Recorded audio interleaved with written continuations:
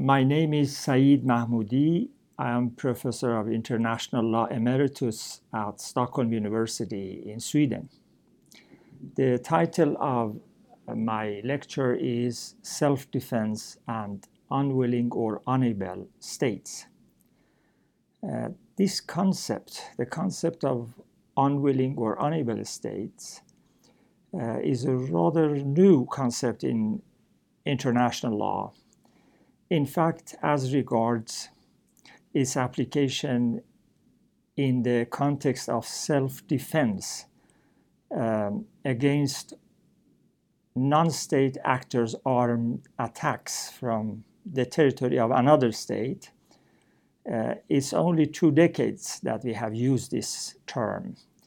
It was only after the 9/11 events that it found some currency in the dialogue of international law. I'm going to speak today in this lecture about the status of this concept in international law, its legal status, and also the consequences of its acceptance in international law as a legal concept for the United Nations system on the law of use of force and prohibition of use of force in international law.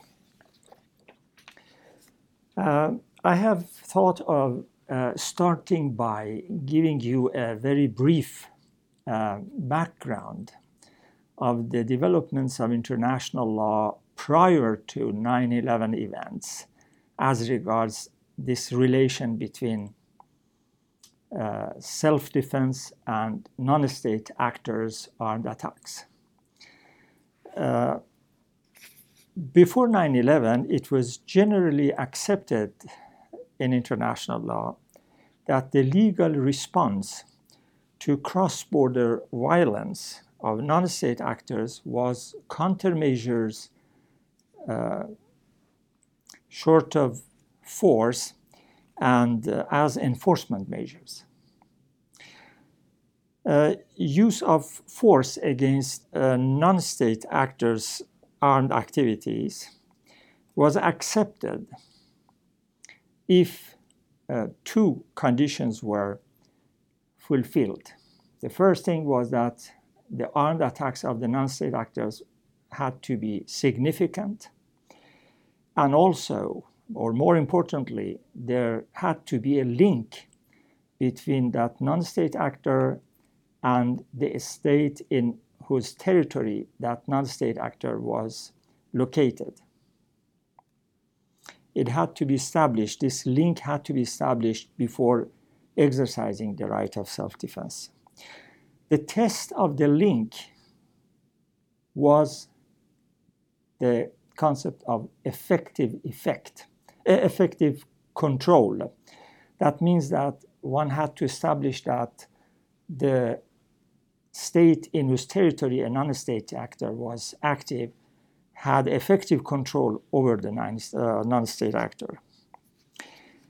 What the concept of unwilling or unable has done or is meant to do is that to do away with these criteria.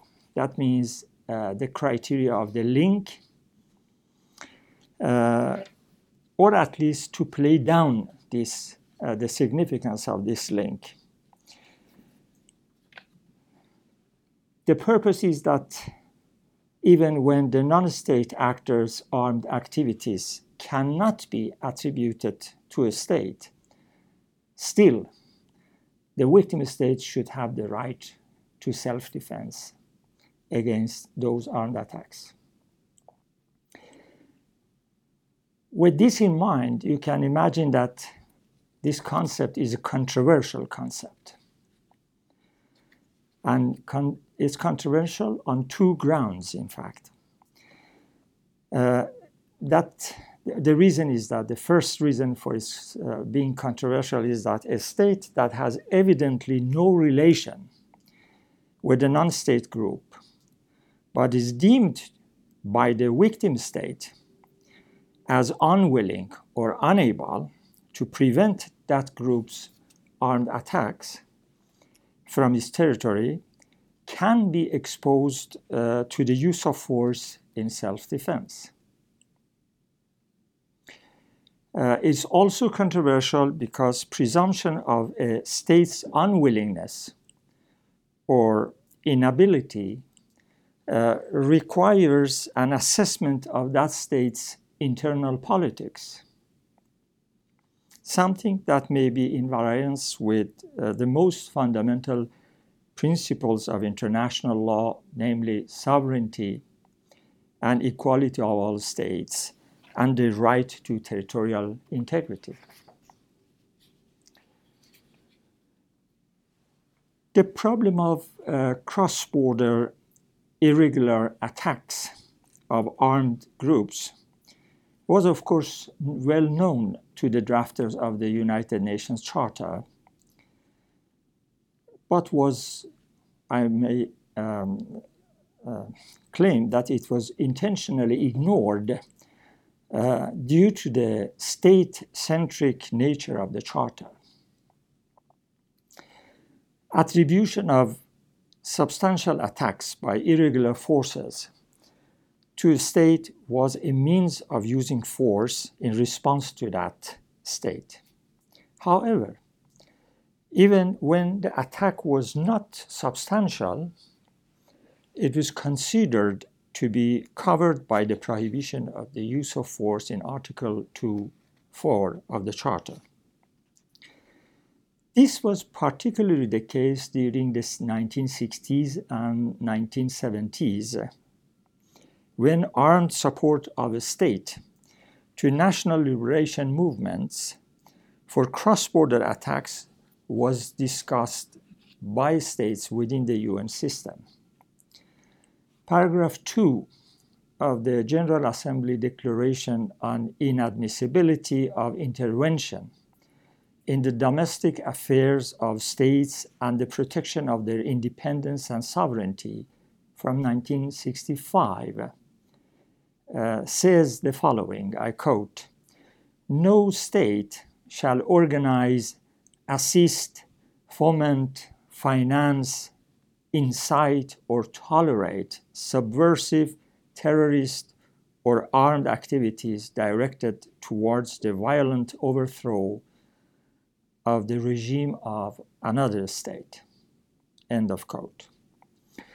The 1970 Friendly Relations Declaration reiterates in its Principle 1 the content of Article 2.4 of the UN Charter and states, I quote, "Every state has the duty to refrain in its international relations from the threat or use of force against the territorial integrity or political independence of any state." End of quote. In paragraph 8 of the same Principle 1 of the Friendly Relations Declaration, it is stated that, I quote, "Every state has the duty to refrain from organizing or encouraging the organization of irregular forces or armed bands, including mercenaries, for incursion into the territory of another state." End of quote. To prevent the possibility of use of force, allegedly as self-defense, the last paragraph of the same principle provides, I quote, "Nothing in the foregoing paragraphs shall be construed as enlarging or diminishing in any way the scope of the provisions of the Charter," and here they mean, of course, both prohibition of use of force and the right of self-defense in Article 51, "concerning cases in which the use of force is lawful." End of quote. Self-defense against non-state actors was also a core issue in the discussions on the definition of aggression during 1967 to 1974. Developing countries generally were of the view that self-defense is applicable only against armed attacks by states. On the other hand, Western countries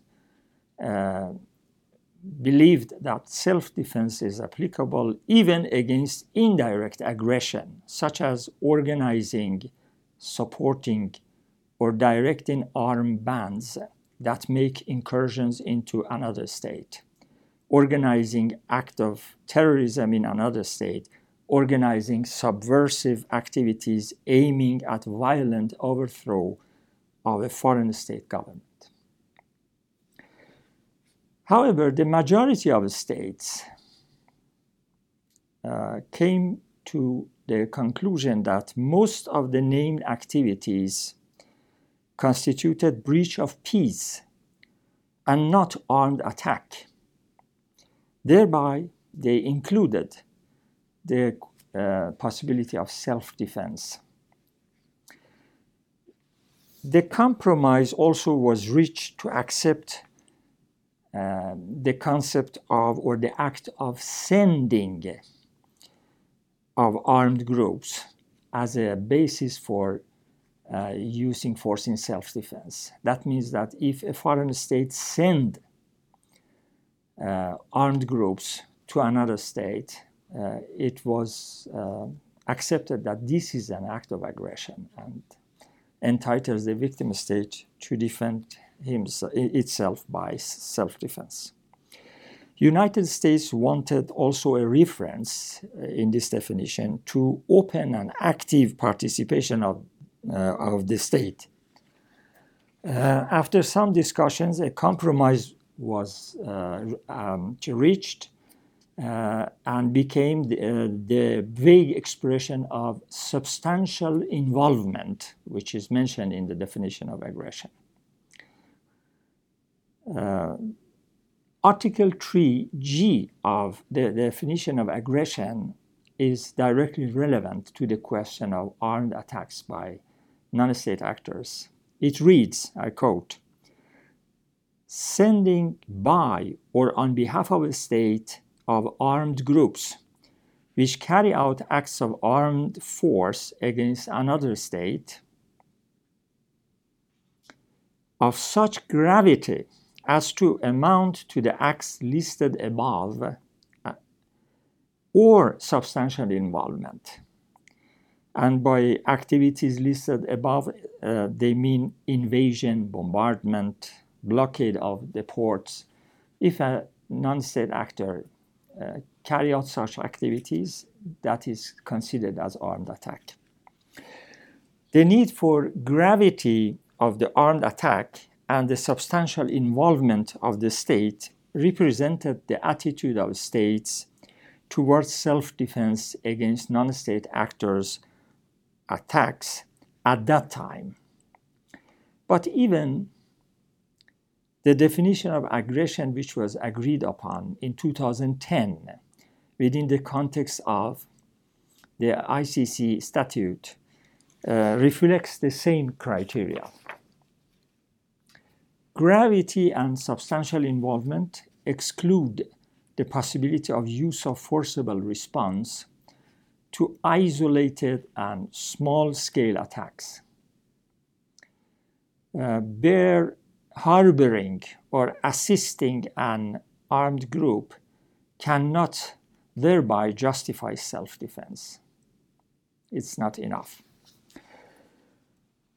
When speaking about the developments in this area before 9/11, in the period before 9/11, one should definitely mention the judgment of International Court of Justice in the famous case, the Nicaragua case, 1986. In this case, which was between Nicaragua and the United States, ICJ repeated the criterion of sending and the criterion of gravity and also substantial involvement for attribution of an activity to the territorial state. The court rejected that supply of arms and other supports to armed groups may be equated with armed attack. In this case, again, the court was of the view that the relation of the United States to Contras, that is the opposition group which was fighting against Nicaragua from countries around Nicaragua, the relation of the United States to Contras was not that of dependence, and the United States did not exercise such a control on Contras that one could say Contras acted as on U.S. behalf. And the court emphasized that only effective control could make the United States responsible for wrongful act. So the court's view was that it was not really a question of effective control. This concept of effective control entered into the discussion of international law and has been commented on by many people, many who have criticized it and many who insist to keep it. What happened about this concept, which is referred to in many other cases, effective control, was that later on in 1999, International Criminal Tribunal for former Yugoslavia, ICTY, challenged this concept, this standard, in the Tadic case. ICTY meant that this concept was not persuasive for two reasons. First, it was not in harmony with the logic of the law of state responsibility. Second, it was at variance with judicial and state practice. So ICTY meant that to hold a state responsible for wrongful acts of individuals, state must have given specific instructions, whereas a state can be responsible for the acts of military units or armed groups if state has overall control over them. In this way, ICTY substituted effective control with the concept of overall control, lowered down, so to say, the criteria. Both ICJ and International Law Commission, ILC, insisted on effective control standard in the period after 1999, after the Tadic case. So they did not accept the proposal or the decision of ICTY on this question. Both ICJ and ILC confirmed the effective control after the Tadic case. Both stressed the ICTY's mandate was directed to individual criminal responsibility, not state responsibility. ILC, in Article 8 of Draft Articles on State Responsibility, included ICJ's reasoning in the Nicaragua case as regards attribution of conduct of a group of persons to a state.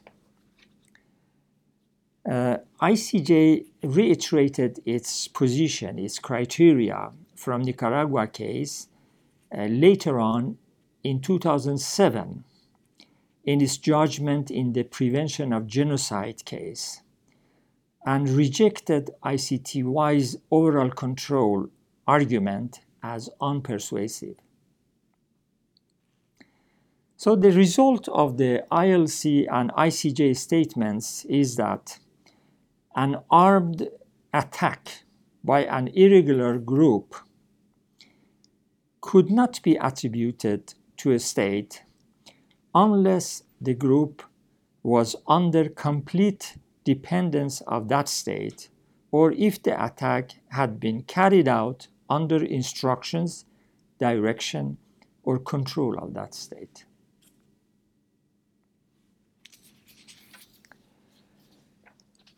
Attacks of armed groups from other states have regularly been called as terrorist attacks. But Al-Qaeda's attacks against the US embassies in Kenya and in Tanzania in 1998 was indeed classical examples of genuine terrorist attacks. One more thing that I have to say before I move to period after 9/11 is that both Turkey and Iran during the 1990s carried out a number of attacks against Kurdish opposition group, particularly PKK, in the territory of Iraq, in northern Iraq. Again, these were examples of self-defense against non-state actors' armed attacks. And with that, I would now like to move into the period after 9/11, 2001, when the terrorist attacks against the United States took place. The immediate reactions to these horrible attacks was from the Security Council, which in less than 24 hours adopted its first resolution, Resolution 1368. And in that resolution, the Council stated the following, I quote, "Security Council determined to combat by all means threats to international peace and security caused by terrorist acts, recognizes the inherent right of individual or collective self-defense in accordance with the Charter, expresses its readiness to take all necessary steps to respond to the terrorist attacks of 11 September 2001. End of quote. Reference to self-defense in this context was novel in two ways. First, it was implied that a terrorist act was not only directed against the interests of a state, as was the case before, but also against the state as such. Second, for the first time, Security Council referred in a resolution about the combat against international terrorism to self-defense.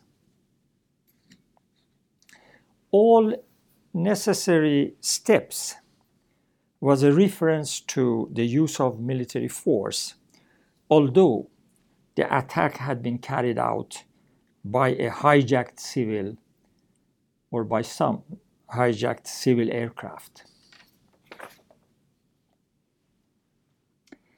The right to self-defense was reaffirmed in a new resolution, Resolution 1373, 2 weeks later. And the United States, together with the United Kingdom, launched Operation Enduring Freedom against Afghanistan or against the Taliban regime in Afghanistan on 7 October 2001. The United States reported its military operations to the Security Council, and in that report, the following is mentioned. I quote, "The attacks on 11 September 2001 and the ongoing threat to the United States and its nationals posed by the Al-Qaeda organization have been made possible by the decision of the Taliban regime to allow the parts of Afghanistan that it controls to be used by this organization as a base of operation." End of quote. Other reactions included NATO approval of United States right to self-defense, Organization of American States, European Union, and of course many states who supported the United States. Organization of American States expressly referred to the United States' right of self-defense. Organization of Islamic Cooperation, at that time it was called Organization of Islamic Conference, which is an organization of all Islamic countries, today 57 countries, called for an urgent meeting in Doha in Qatar 4 days after the American and United Kingdom attack against Afghanistan. And in that meeting in Doha, a communique was issued. This communique was silent on the question of the legality of military operations against Taliban. It only referred to the rights of all states, sovereignty and territorial integrity, and the support of the organization of all Islamic states, and of course condemnation of any terrorist acts, including the ones that had happened on 11th of September. Responses of scholars and academics to this event, 9/11 events, can be put into two groups. One group consists of those scholars who have an expansive approach to the question of use of force and to international law as such. In their view, the military operations of self-defense by the United States and United Kingdom was a moment of law creation. And they meant that there was no need anymore to the Nicaragua attributability requirements. On the other hand, the group of scholars who are called scholars with restrictive approach to the use of force, they underlined the exceptional context of the operation. They considered it as an exception. And they meant that there was no change in the content of Article 51 of the United Nations Charter in the right of self-defense, thereby meaning that still we had to limit the self-defense to the state-to-state relation. The United States relied in its report to the Security Council on the harboring doctrine. The reason was that the criteria of attribution that International Law Commission had worked out, and particularly Article 8, which was directly relevant to the question of non-state attacks, could not be availed in this case. Harboring doctrine was introduced as an alternative criterion, although it had been rejected by ICJ in the Nicaragua case, and also it was rejected by states when they were negotiating for the Friendly Relations Declaration. So it was not a new doctrine, but it had been rejected earlier. And in this case, as I mentioned, was availed by the United States as a basis for self-defense. One can say that those commentators who have an expansive approach to international law were of the view that applicability of the Nicaragua criteria was not any longer limited to attacks on armed groups, but also extended to the infrastructure of the territorial state or host state. Substantial involvement now included even harboring or aiding and abetting of non-state actors that conducted cross-border attacks. In this way, they really increased the scope of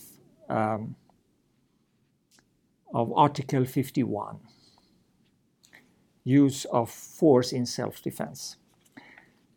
The other group, those with restrictive approach, meant that self-defense against non-state actors were permitted only when the attack is almost of the same magnitude as the attacks of 9/11.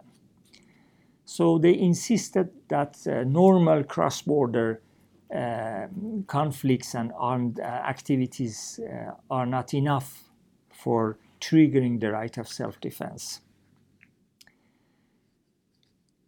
The consequences of 9/11 on the development of self-defense with respect to non-state actors' armed attacks must be viewed and analyzed in state practice, in the doctrine of international law, in judicial decisions of particular international court of justice, and of course in some documents that were published after 9/11, normally initiated by private people or interested people, both lawyers and non-lawyers, which really affected or had an impact on the discussion about self-defense against non-state actors. I'm going in the following to focus on these aspects, on these 3-4 aspects of development of the law on the law of self-defense against non-state actors after 9/11. Let me start by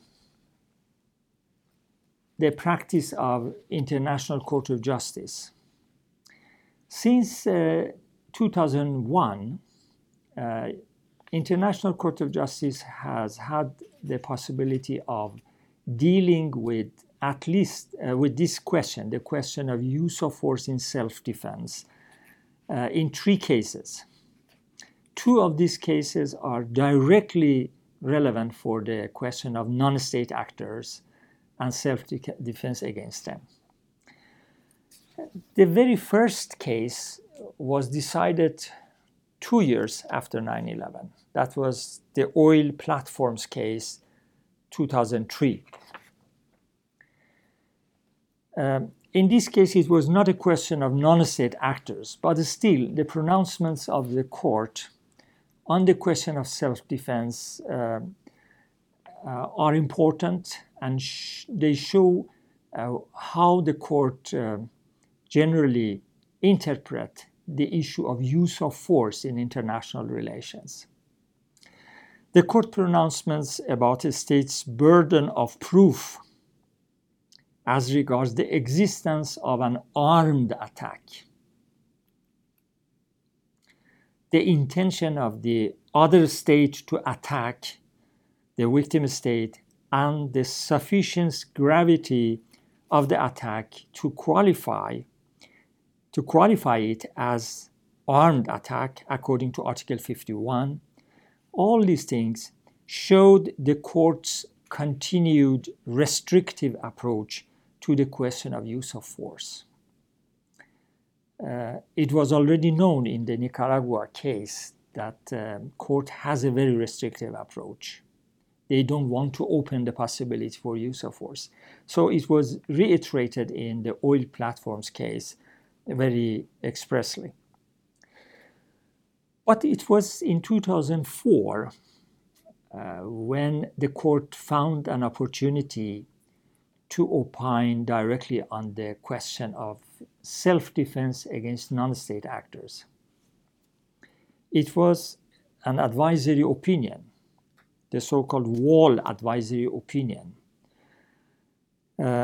which was requested by the General Assembly from ICJ. And the reason was that the government of Israel had decided at that time to construct security walls in the occupied Palestinian territory.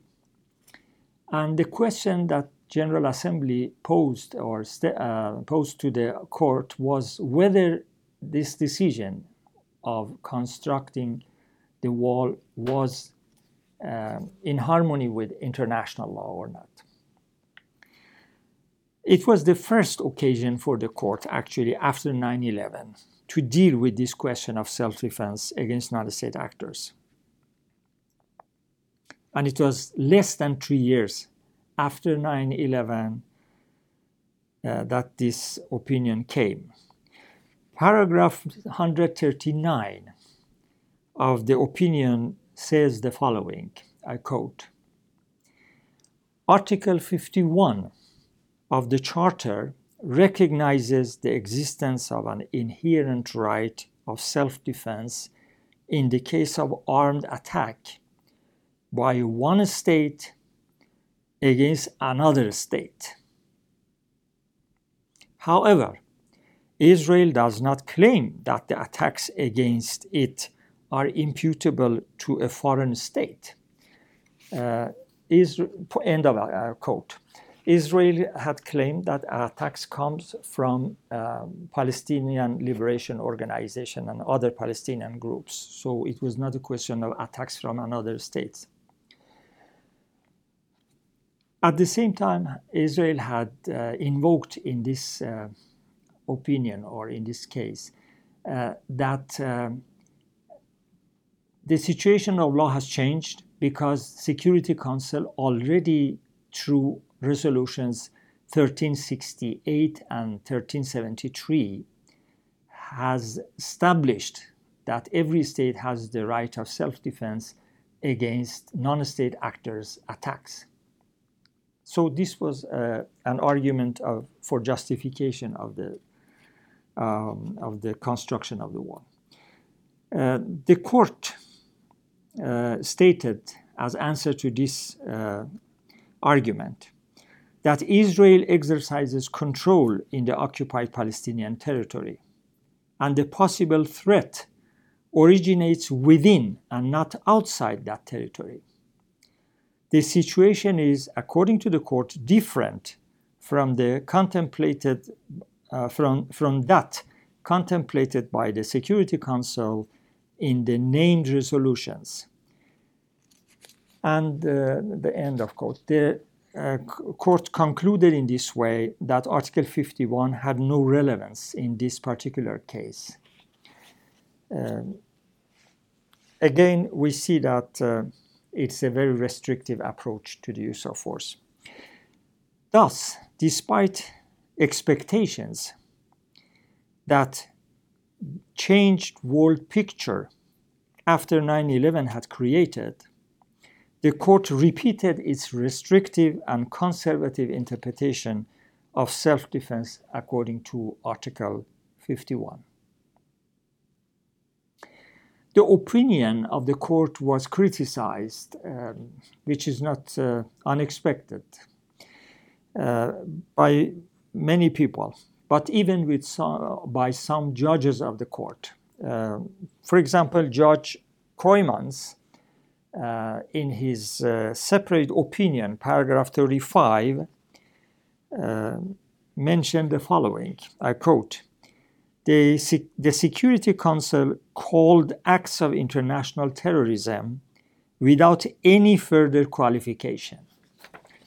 A threat to international peace and security which authorizes it to act under Chapter 7 of the Charter. And it actually did so in Resolution 1373 without ascribing these acts of terrorism to a particular state. End of quote.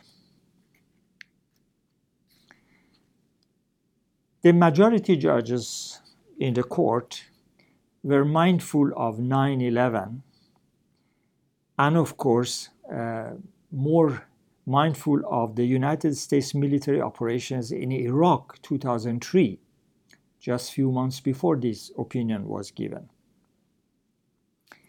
The majority was more concerned about the undue expansion of the possibility of use of force, and that's why they formulated the opinion the way they did it. The next occasion the court had to opine on this issue was in the Armed Activities case, 2005. This case was between Uganda and Democratic Republic of Congo, DRC.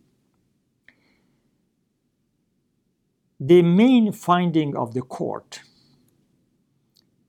in this case, as far as the question that I'm speaking about is concerned, is paragraph 146 of the judgment. And I quote, "There was no evidence that the attacks of which Uganda had been the victim emanated from armed bands sent by or on behalf of the DRC in the sense of Article 3G in the definition of aggression. Even if the series of attacks could be taken cumulatively, they were not attributable to the DRC." So, very clearly the court refuses to accept that armed attacks from the territory of Congo against Uganda can be considered attributable to Congo on several grounds. But there was another issue also in this case which was very important, and that was the question of duty of due diligence. Uganda had claimed that Congo had not carried out or fulfilled its duty of due diligence. Uganda meant that DRC had failed to fulfill this duty. The court referred to this duty as duty of vigilance, which is the same as duty of due diligence, and implied that duty of vigilance is in fact a duty of conduct, not of result. So if a state does its best to prevent an attack by non-state actors, but does not succeed to stop it, it does not make that state responsible. That was what the court meant. Judge Sima wrote a separate opinion in this case and criticized the court in its paragraph 11. I quote, again, it's about Resolution 1368 and Resolution 1373, which was invoked by Uganda. I quote what Judge Sima said in paragraph 11. Security Council Resolutions 1368 and 1373 cannot but be read as affirmations of the view that large-scale attacks by non-state actors can qualify as armed attacks within the meaning of Article 51. So he was very clear on this issue, had a different view from the court. At the same time, one of the other judges in the majority, Judge Koroma, mentioned in his declaration, I quote, "If a state is powerless to put an end to the armed activities of rebel groups, despite the fact that it opposes them, that is not tantamount to use of armed force by that state, but a threat to the peace, which calls for actions by the Security Council." End of quote. In this way, the court maintained its restrictive approach and underlined that Article 51 is applicable for attacks which are imputable to states and nothing more. ICJ position in the Wall opinion and in armed activities case show that no change in the scope of Article 51 has been recognized by the World Court. I thank you.